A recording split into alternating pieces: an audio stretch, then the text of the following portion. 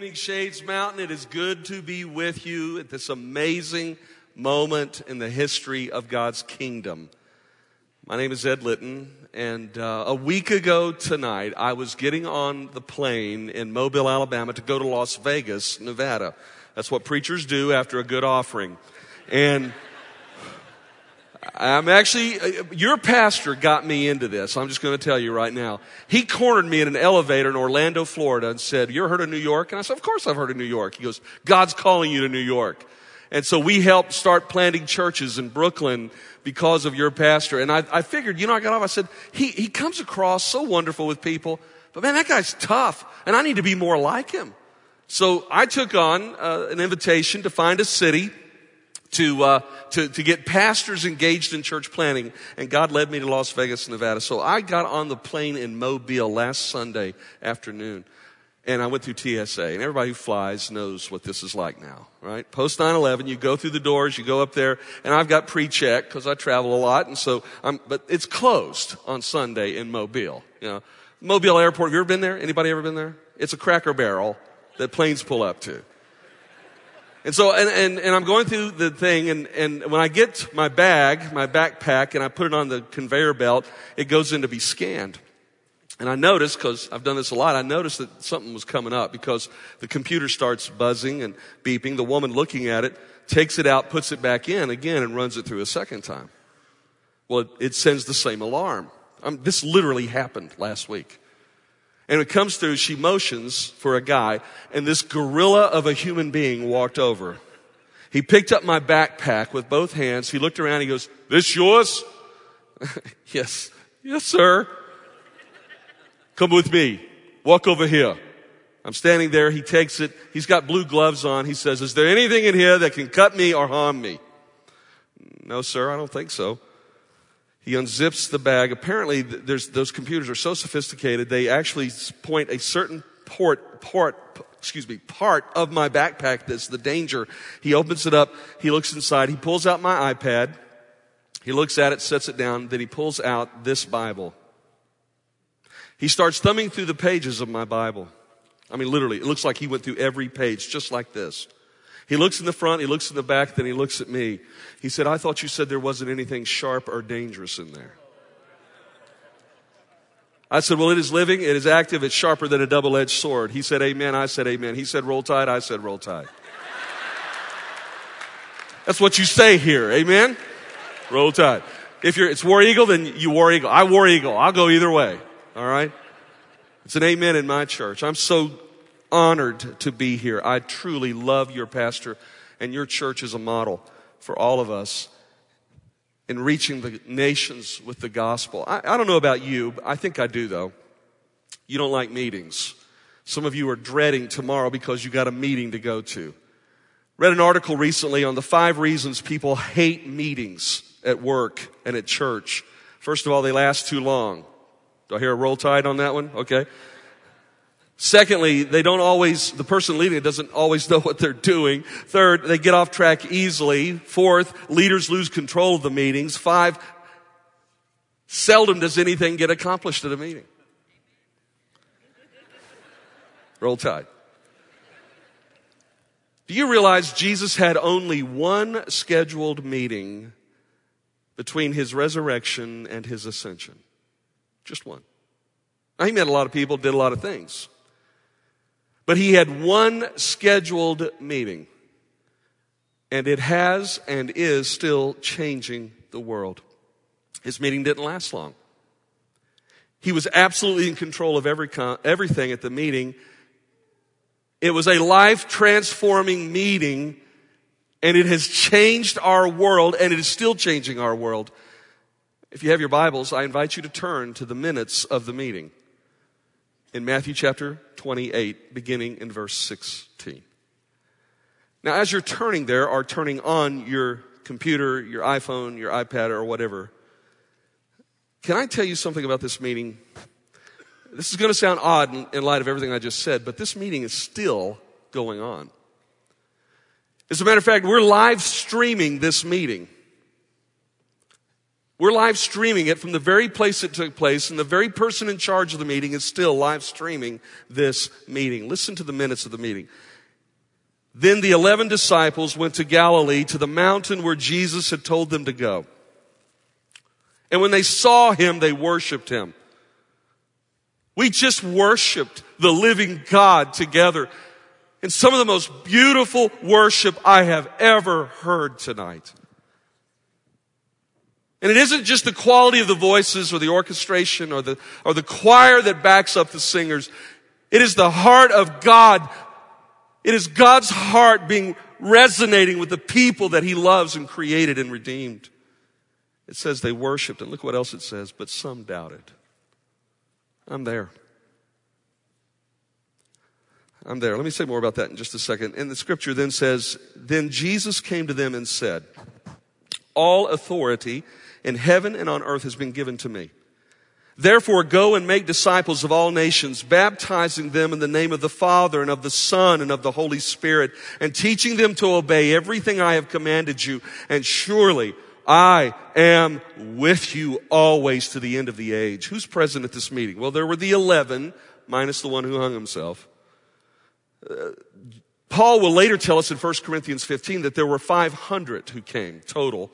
And so take 11 from 500, you get the idea of the crowd of the followers that were there. But there is another group there, and you're going to be glad to hear this because you are there. Look what the last verse says. I am with you always, even to the end of the age. Somebody shut me down here, but this is so powerful. Don't start running through the room. I know y'all like to do that at Shades. You fall out and have all kinds of experiences here, but I'm just telling you guys, it gets exciting when you realize what Jesus is saying. I am live streaming to you right now through the Spirit of God and the Word of God.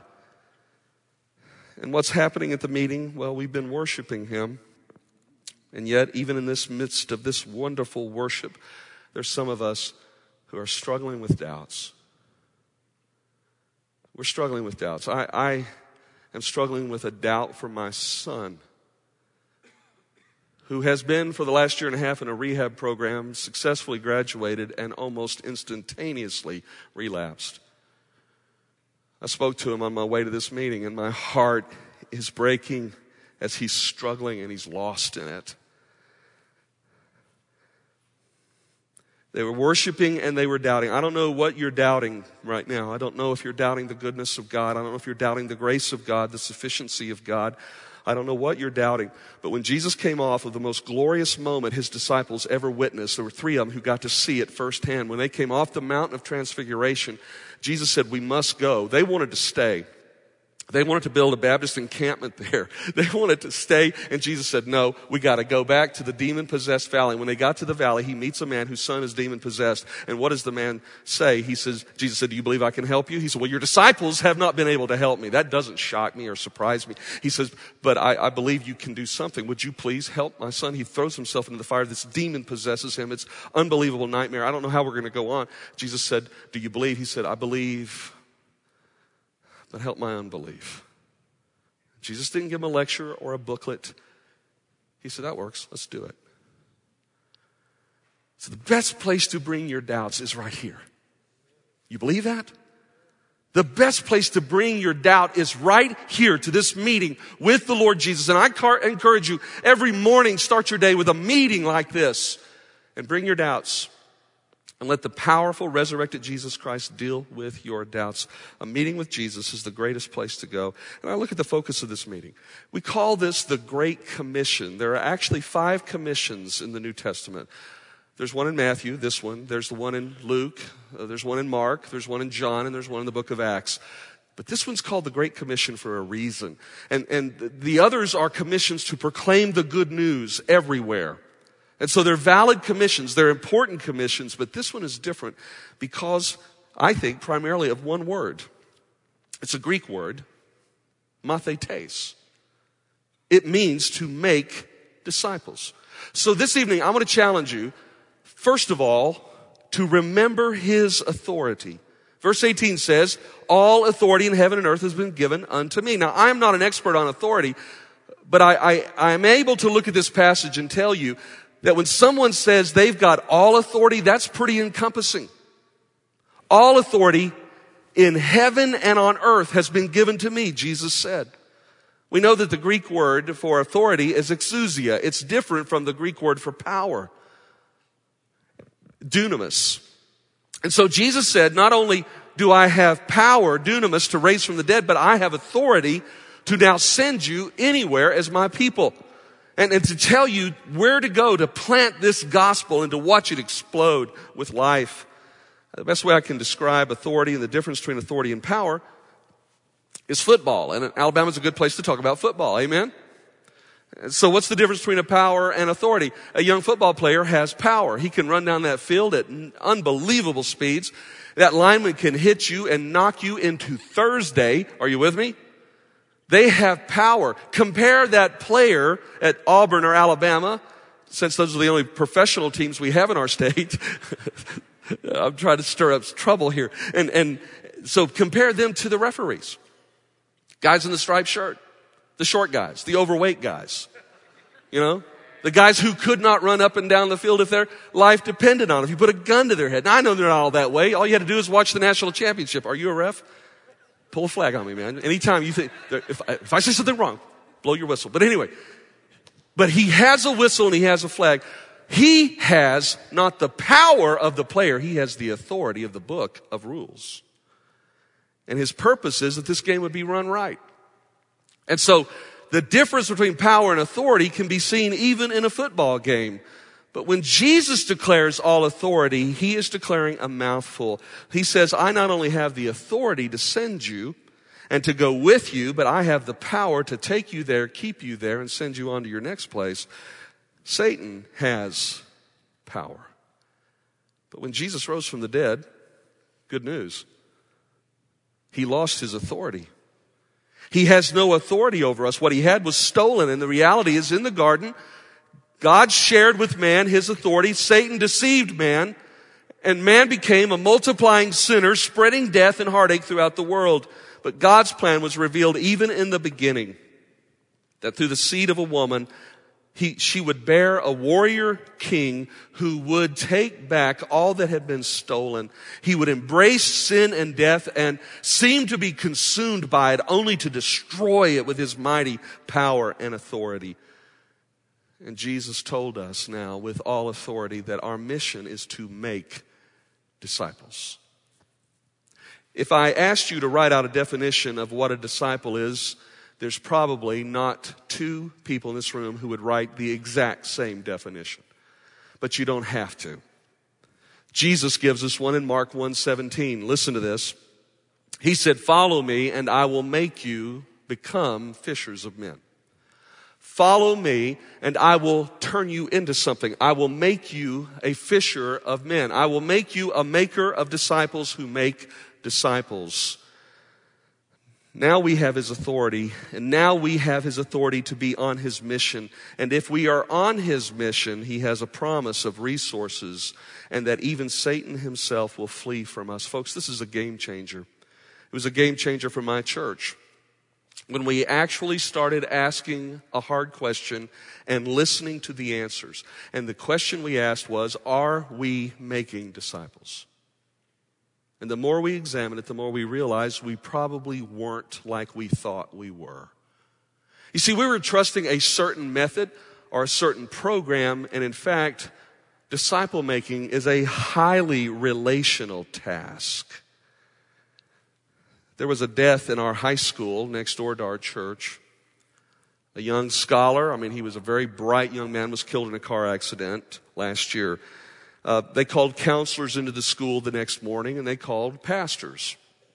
And I went, along with another pastor in our community, whom I know, and he's a good man. We both went to his honors class, the honors class of this boy, where all of his best friends were. And the teacher, unbeknownst to us, was going to open it up for questions. He said, kids, you got any questions? They're sharp kids. And they had questions. They wanted to know why this happened. Why would God let this happen? The other pastor immediately said, well, I just want to tell you something. In the name of Jesus. Jesus had nothing to do with this accident. Accidents are of the devil. The devil caused this accident. One of the kids in the back looked at me and he says, you believe that? I said, no, I don't. I believe God is sovereign and in control. And the devil only does what the Lord God Almighty allows him to do. I was not expecting that uncomfortable confrontation with my fellow pastor of another church in my community. But I want to tell you something. Then I said this. 9 years ago, my wife of 25 years was suddenly taken from me in a car accident. She was killed in an instant. And my life went on a totally different trajectory. I did not want to live. I did not want to go on. I did not want to face life without her. That may be the closest definition I can give you to an idol. When you don't think you can live if that thing isn't in your life or that person. But God in His infinite grace and God in His infinite wisdom showed me that He had a different direction for my life and that my job wasn't to figure it out. My job wasn't even to come up with the answers. My job was simply to trust.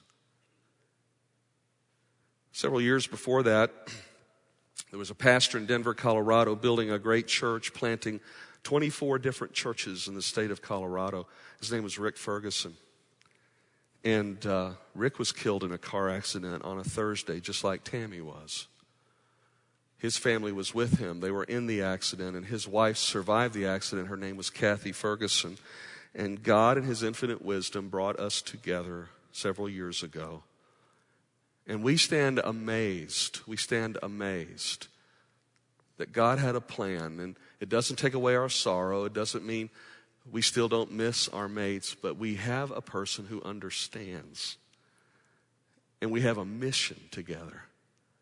And that mission is to make disciples. And so God called us to this, and we are under His authority, which is, the reason I'm telling you my story is because you need to know that there's no promise that when you live sent, that everything's going to work out wonderfully. When you live sent, you're never going to have problems, and you're going to be in the apex and the epicenter of God's joy and glory. He may call you to a hellhole by anyone's definition. But it's where God is getting ready to move and change the world through His glorious gospel. Will you go? Remember, He has authority, and we have to live out that authority. We have to trust in that authority. A seminary student asked me after Tammy died, did your view of God's sovereignty help you or hurt you when Tammy died? I looked at him and I said, yes.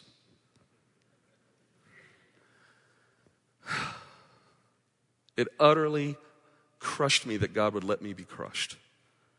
And it utterly comforted me that this was not an accident, that God knew before the foundation of the earth, and God had appointed this moment.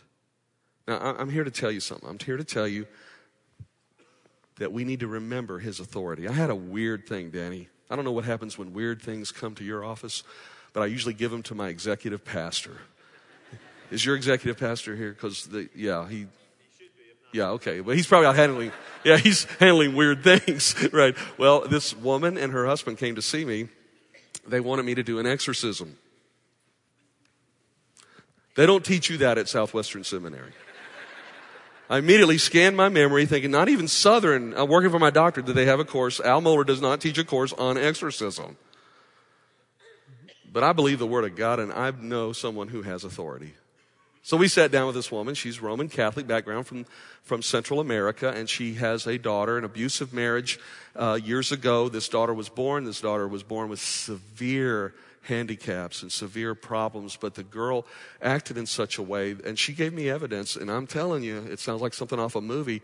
This girl was violent and mean, and if not evil. So she went to her priest, and they agreed to do an exorcism. And the priest came, and he put holy water on her. He attempted to cast out whatever it was. And you may say, well, this is just psychological. Well, probably, but I don't know. And he tried it, and nothing happened. And so she came to me. You Baptists have anything for me? And the woman was desperate. And I looked at her, and I said, Lord, I don't know what to do, but I prayed. And that's all very, very important. But I said, Lord, tell me what to say to this precious woman, because she's desperate. And I looked at her and I said, ma'am, I don't have magic. I have no magic. I have no holy water. So I'm not going to put you through some ritual, but I'm going to tell you something. I know a man, and his name is Jesus.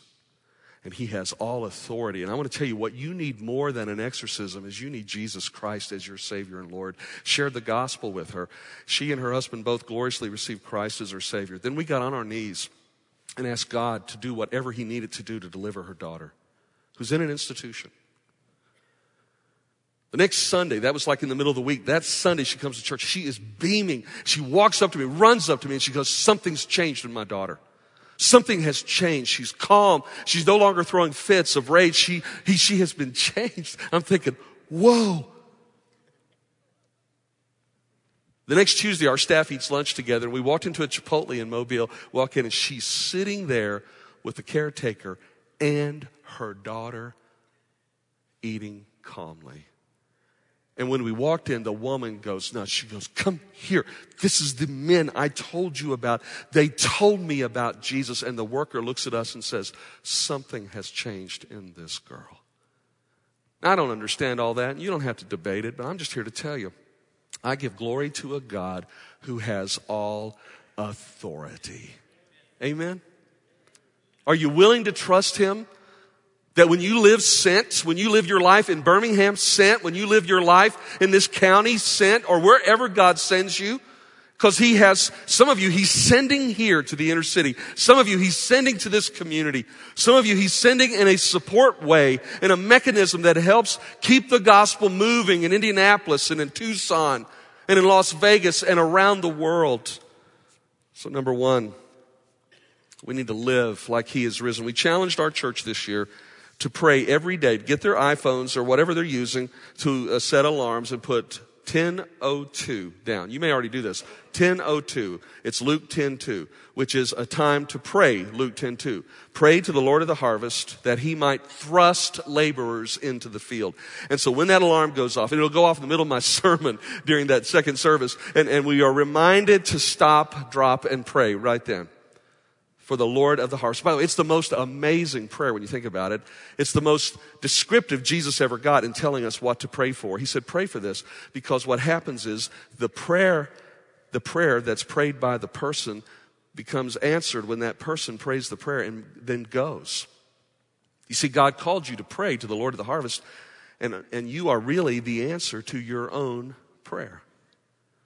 So, number one, we are to remember his authority. Number two, verse 19 tells us we are to act on his imperative. What is his imperative? He says, go make disciples. Go make disciples of all nations, baptizing them in the name of the Father and of the Son and of the Holy Spirit. We've often heard this said in our preaching that the phrase there means as you go. It does. The problem is how you and I as Americans and English speakers interpret the phrase as you go. We interpret it in a passive tone. As you go, if you get a chance. As you're making money and making your dream come true, if you have an opportunity, share the gospel. As you go. But that's not really, just think about the word go for a second. I've looked it up in Hebrew, I've looked it up in Greek. I've researched it in Aramaic and Syriac and Farsi. And guess what go means? Go. Go. But it's interesting, as you go is a participle phrase. Now, I'm not the kind of guy that throws this kind of stuff around because I pastor rednecks. I'm a missionary to rednecks in South Alabama. So they're not impressed when I throw out Greek words, but I thought maybe you people were a little more sophisticated. So as you go is a participle phrase. It's an aorist participle phrase. This is going somewhere. But it is followed by an aorist imperative, mathetes, make disciples. So when you have an aorist imperative that is preceded by an aorist participle phrase, as you go. We'll say, well, does it happen any place else in the Bible? It does. The angel of the Lord appears to Joseph, the stepfather of our Savior, in Matthew chapter 2, verse 13, and they're living now in Bethlehem, and Herod is sending soldiers. You can almost hear them stomping on the road on the way to Bethlehem to kill all the infant boys in that city. And the angel of the Lord speaks to Joseph and says, get up, take this child and his mother and flee to Egypt. The concern of Jesus at this meeting that he's live streaming here at Shades Mountain is that we get busy making disciples who will make disciples under the authority of Jesus Christ. I don't know what happened, but in the Southern culture, we have allowed our people to think that they can call themselves a Christian without being a disciple of Jesus. There's something wrong with that. You say, explain, I don't understand. We can call ourselves Christians in the South. You share with the gospel with almost anyone here, and they say, oh, I've heard that. The average, get this, we discovered this statistic. The average unchurched person in Mobile, Alabama has 10 years of church experience. And I can just about tell you why they don't go anymore. And it's not just Mardi Gras. It's not just like they could smoke a little weed. It's because they've been hurt or they've been pushed out or they were challenged or they got off on some foolishness and they just said, this isn't worth it anymore. Or the devil knows how to sidetrack any of us. But the reality is God has called us to make disciples who make disciples. We are under command. We are under his authority. And mere claims of possessing dunamis or exousia, power or authority apart from Jesus Christ and apart from the mission of making disciples are false claims. What is discipleship? It is the transfer of the revealed truth that transforms our worldview and changes real world behavior. I'll say that again. It is the transfer of revealed truth that transforms my worldview and changes my real world behavior. I begin to love people whose skin may be a very different tone than mine. I begin to care about the least of these. And when I find a guy beaten and left for dead on the side of the road, I don't look the other way and walk the other way, but I get down off my donkey and I get down and pour oil and wine all over his wounds and I bind up the wounds. I don't do the healing. The oil and the wine does the healing. Interesting that they were both sacramentally used. It is amazing what God has called us to do. And it's our mission to get up and do it, to live our lives sent for the glory of God. Our story, your pastor asked me a moment ago just to briefly talk about it. After Tammy's death, everything in my life seemed to change. And I have an amazing, loving congregation that loved me through some very painful hours and days and years. They're very patient people. Somebody said, what's the secret to longevity? Find patient people. They've tolerated a lot of different things from me, but we sincerely started asking, are we making disciples? And we realized something. Discipleship is not a program. Jesus showed us discipleship is very relational. You will not go to the ends of the world or the ends of the earth and avoid having relationships with people. You can't do it. And can I tell you something? People, lost people, even saved people, are messy. Amen? They are messy. Their lives are messy and they don't know where the books of the Bible are. They don't know how life is supposed to be done. And their lives are often so entangled. You think this is going to take forever. But I'm telling you, the power of the Holy Spirit and the power of the Word of God will transform their lives. But they need relationship with you to help them navigate those changes. They need intentionality. So we started getting intentional about leading and training leaders to be intentional disciple makers. And they need integration. They need people who will lead them into the places they were told to avoid. Places where real lostness exists in our community and real starvation is in this community and real poverty in this community and where real racial confusion and hatred and sexual orientation and gender confusion are. Disciple makers go into these places. Today we have part-time Christians and Jesus is looking for full-time disciples. Disciples who make all of their life about being on mission. And he says very plainly here what we're supposed to do. He says, I want you to go. I want you to go. We have 17 international mission trips this year planned in our church, and I looked at the list of yours. You're amazing. This is amazing stuff. One woman on my staff, and has been a member of our church for many years before she began serving as an administrative assistant on our staff, but she just got back from Tanzania.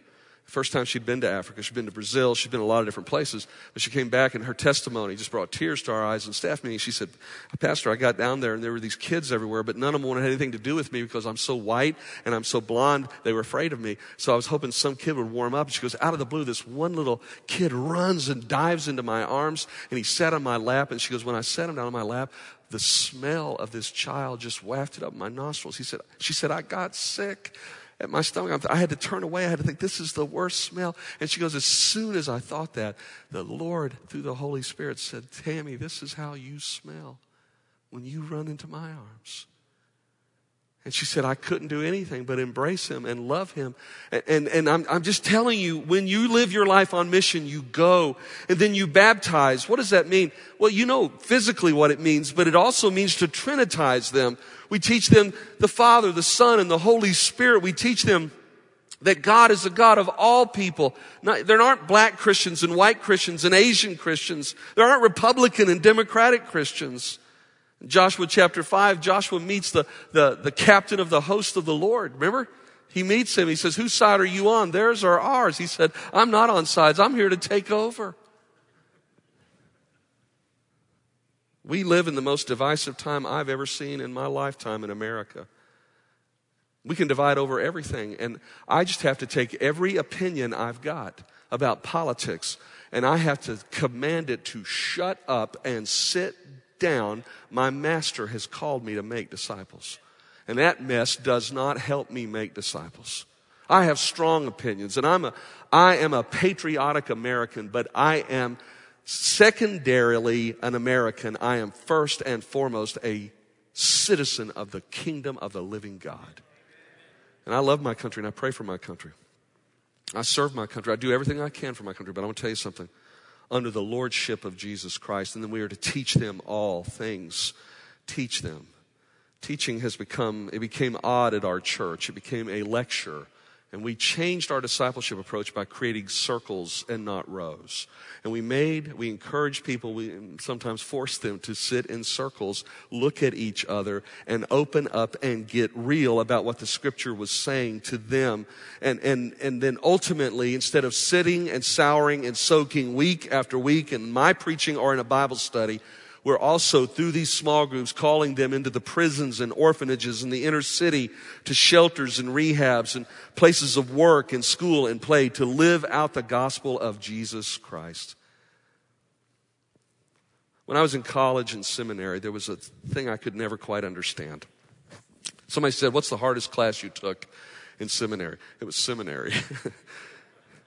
And I want you to know I had to work hard at every class. It didn't seem like anything came easy. And I want you to know I'm proud of every C I got in seminary.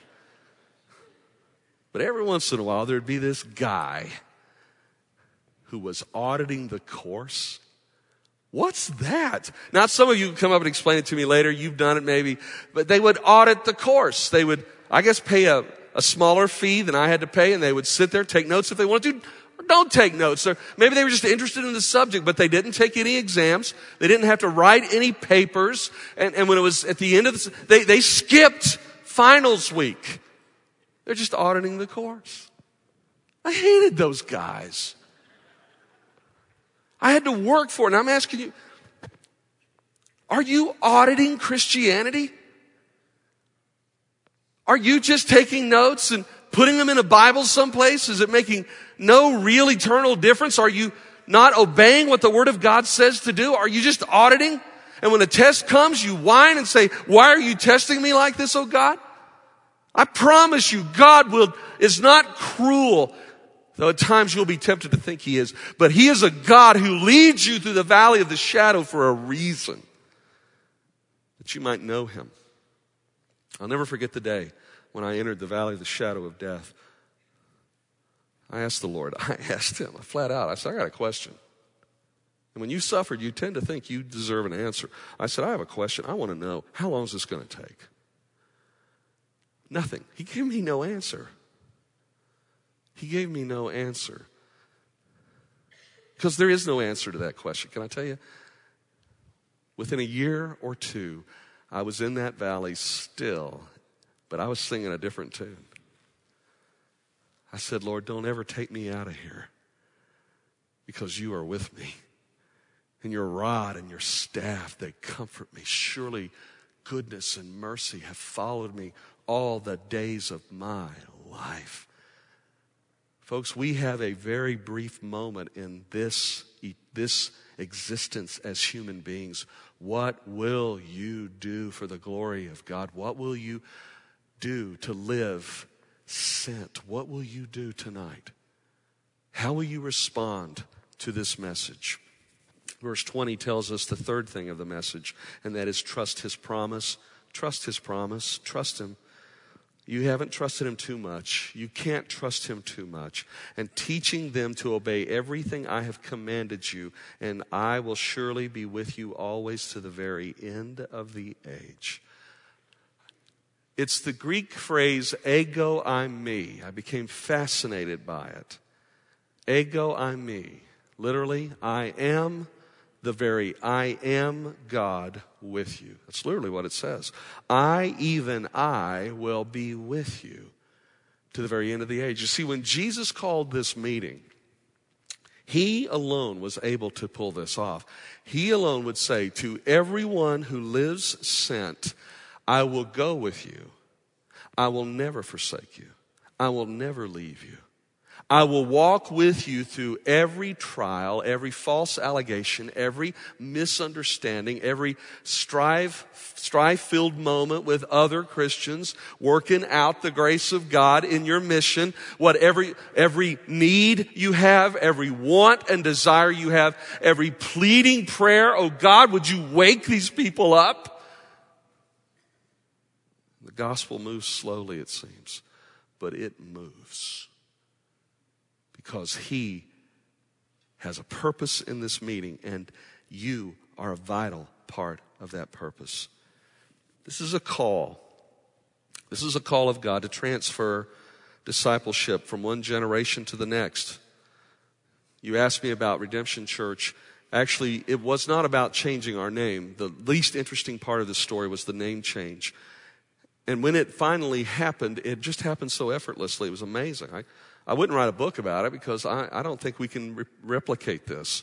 But we started with the right questions. Are we making disciples? The next question is, I sat down with everyone in my church, 50 and older. We had a meeting, had cheesecake, and so they showed up, and we had coffee. I just turned 50, so we got together. Hey, isn't it fun? AARP, we were having a good time. And it was a pretty good crowd of people. It's probably about this size of people. And we sat down, and I said, all right, here's the deal. I'm just going to be honest with you. You are the backbone of this church. I love you, but that is not good enough. You're going to die. It was like some of the people had never thought about that. I said, every one of us have an expiration date. It may or may not be tattooed, but it's coming. Some of us sooner than more than the others. And I said, we have not as a church reached the next generation. We're going to have to do that. So I'm going to ask you to bear with me in any changes I make. They're going to be based in the truth of God's word, and I make this promise to you. They will be for the purpose of reaching the next generation. And lo and behold, they said, yeah, let's do it. Blew me away. I'm not everybody smiling as they go out the door, but I'm telling you, when I made that challenge to my 50 and older crowd, the average age of First Baptist North Mobile was 37. That's not bad. Today, the average age is 27 because they did what I asked. What God's asking you tonight is to let His redemptive plan play out in your life, through your life. Think about all the possibilities of what it means to live sent and just surrender. Don't ask God to explain everything to you in advance.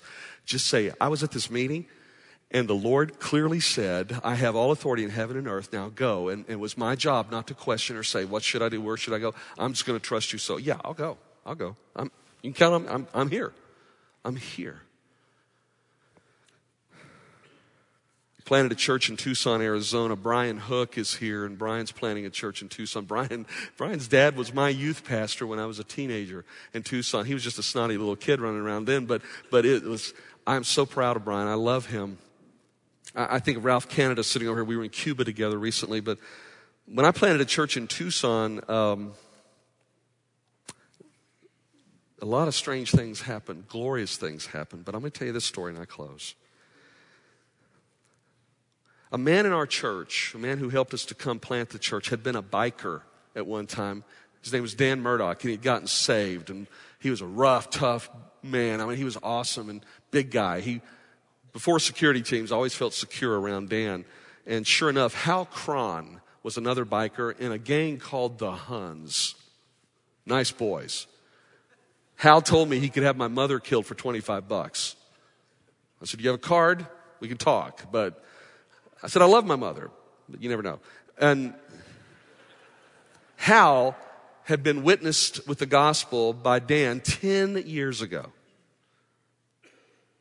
And when he got back to Tucson, he looked Dan up because he was ready to give his life to Christ. It wasn't my preaching. But that Sunday, I'll never forget it, I watched this really rough-looking biker get off a Harley Hog in the parking lot, make his way inside. He finds Dan. They hug each other. And while I'm preaching the gospel, Dan's leading him to Christ in the foyer of the church. I'm seeing it. It's like watching something on television while I'm preaching. And so at the invitation time, Dan brings him down to the altar, and he gets on his knees and surrenders his life to God.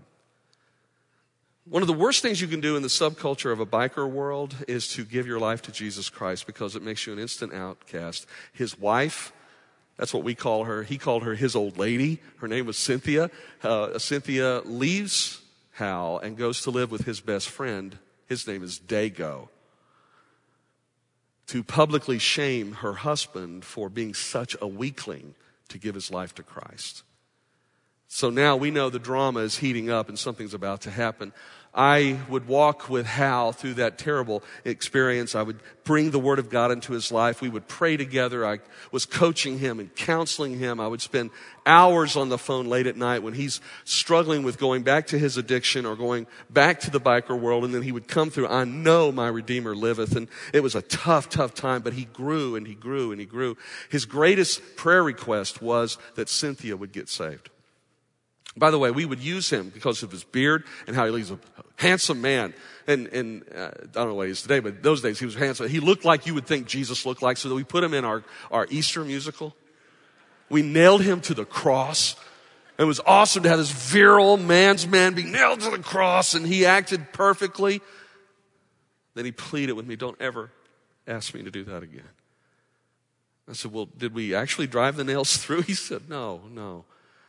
But kids are walking up to me every Sunday and just touching me and saying, "Jesus." He said, "I'm nothing like Jesus." I said, "Oh, Hal, you've come so far. You're more like Jesus now than you were." He ran into Cynthia one day. You think there are accidents in this world?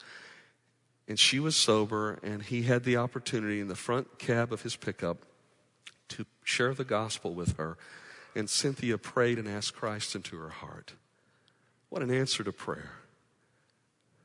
They didn't talk about all the details of how she would leave that life and all, but they just said, "We'll keep talking, and I'm here. I want you to know I love you. I want our marriage restored." She got out of the truck. She got in her car. She went home. The next night, Dago murdered her. Murdered her. He was drunk. He shot her when she told him he was going to leave him.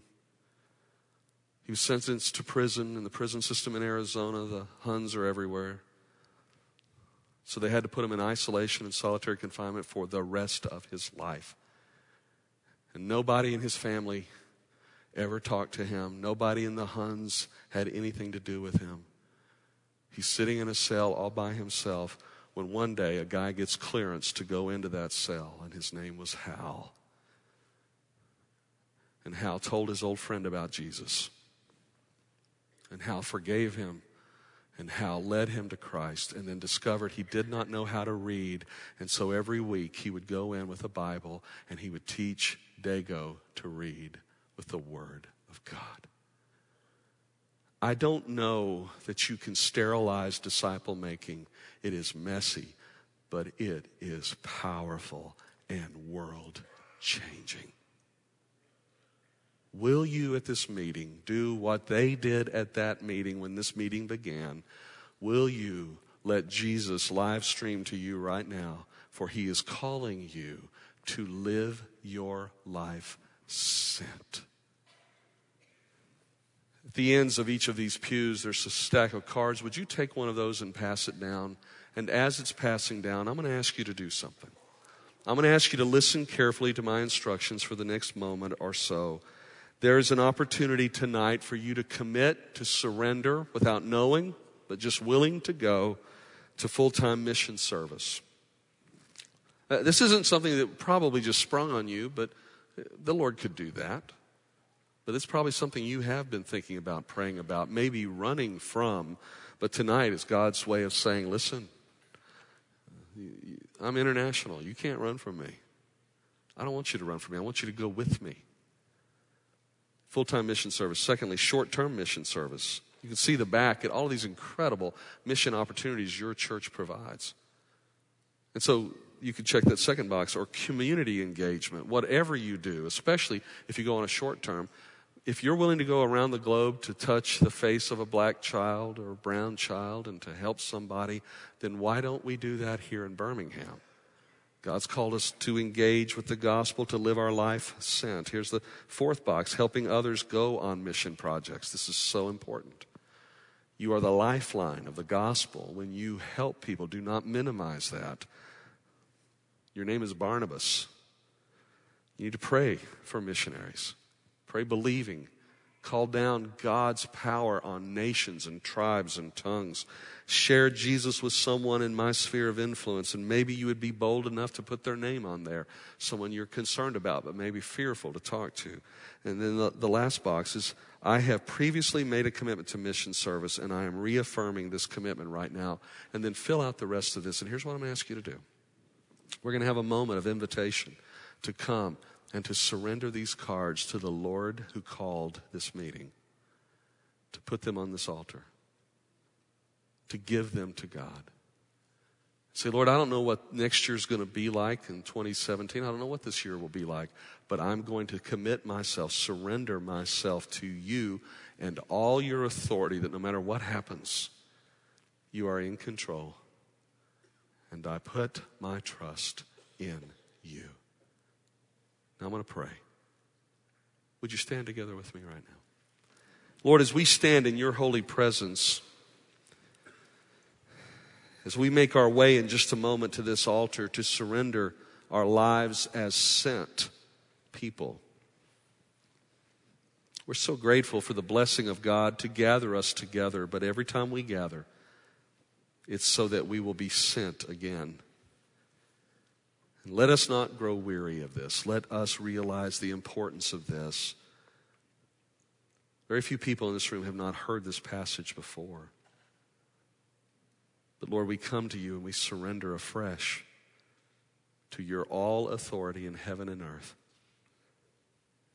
And we respond to the cry of the holy seraphs who sing, holy, holy, holy is the Lord God Almighty. And the voice of the one who asked, and whom shall we send? And who will go for us? And the cry of my heart is, here am I, send me. And may you be glorified and Satan be horrified at what God is doing with his sent people. It is in Jesus' name we go.